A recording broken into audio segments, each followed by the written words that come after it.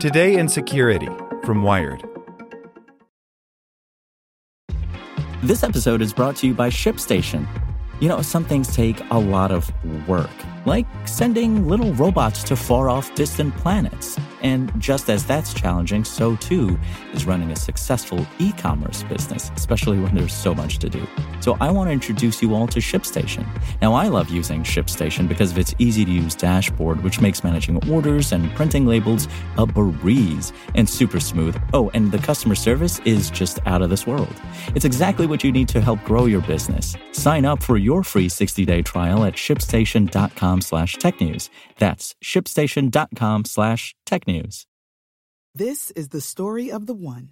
As head of maintenance at a concert hall, he knows the show must always go on. That's why he works behind the scenes, ensuring every light is working, the HVAC is humming, and his facility shines. With Grainger's supplies and solutions for every challenge he faces, plus 24/7 customer support, his venue never misses a beat. Call quickgrainger.com or just stop by. Grainger, for the ones who get it done. Today in Security from Wired. Interstate travel post-Roe isn't as secure as you may think. Despite the DOJ vowing to protect people's ability to travel out of state for abortion care, legal experts warn not to take that freedom for granted. By Thor Benson. Now that Congress has failed to pass a bill that would guarantee a right to travel across state lines to obtain an abortion, many are worried that conservative states that have started restricting abortion rights could soon decide to block people seeking abortions from leaving their own state for that purpose. Many Republican lawmakers are already discussing this possibility. But would such drastic restrictions even be possible, or at the very least legal? The Biden administration, aware that Congress will likely not act on abortion rights before the November midterms, has been making efforts to determine what the executive branch can do to protect abortion access on its own.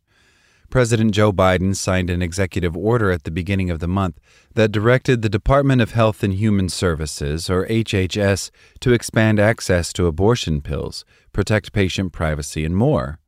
Following that executive order, the U.S. Department of Justice announced the establishment of a reproductive rights task force, which will monitor and evaluate efforts to ban abortion pills, prevent someone from obtaining an abortion in a state where it is legal, or punish federal employees who provide health care that is legal at the federal level. How much the Department of Justice can do to protect the right to travel across state lines for an abortion, and whether states can ban people from doing so, remain glaringly unknowns. In terms of what the Justice Department can do if a state were to ban traveling to obtain an abortion, the most likely response would be a lawsuit against that state. Mary Ziegler, a law professor at UC Davis, says the agency would argue that such a ban is unconstitutional. The DOJ itself did not respond to a request for comment. Justice Brett Kavanaugh wrote in his concurring opinion in Dobbs v. Jackson Women's Health Organization, which overturned Roe v. Wade, that states may not ban people from traveling across state lines to get an abortion. That being said, Ziegler isn't exactly confident the right to travel will remain protected. What Kavanaugh said was really vague. It's true there's a right to travel, but I don't know how much that gets you, says Ziegler.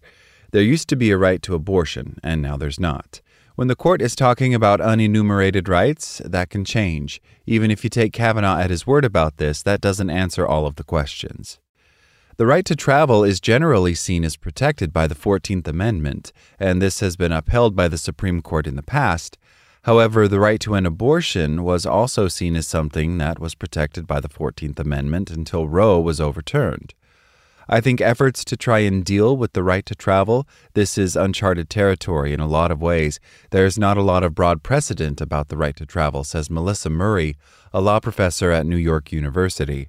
A lot of it is going to present issues that, for some courts, will feel or seem like a first impression.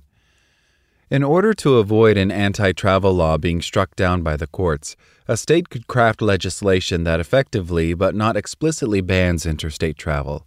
Texas's SB 8, which banned abortion after 6 weeks prior to Roe being struck down, was able to survive judicial review because it is effectively enforced by private individuals or groups in the form of lawsuits instead of the state. Interestingly enough, research from the University of Texas at Austin found that out-of-state travel dramatically increased following the passage of SB 8. Rachel Rebouchet, interim dean and a professor of law at Temple University School of Law, says a lawsuit from the Department of Justice over anti-travel legislation may not be successful.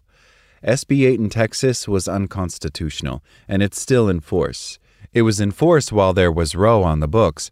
I'm not sure we can predict with any certainty what future courts are going to hold, says Rebouchet. There's already case law of a law that a court could interpret as unconstitutional at the time it was passed being shielded from federal court review because of the kind of enforcement mechanism it has. Without Congress passing a law to protect the right to travel, it will likely be difficult for the Department of Justice to defend that right. Rebouchet says the department needs to look at all of the laws that are already on the books, such as laws related to interstate commerce or civil rights, and see if there are any that would allow it to enforce the right to travel.